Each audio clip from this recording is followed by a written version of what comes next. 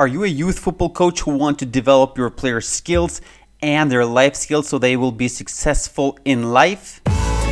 Hey, this is Anders and welcome to How to Coach Youth Football. My name is Anders. I am a coach educator and a former youth national team coach. I've been coaching the youth national team of Norway and working as a coach educator for UEFA. And today I'm creating this podcast for you as a youth football coach so I can help you create your youth football players.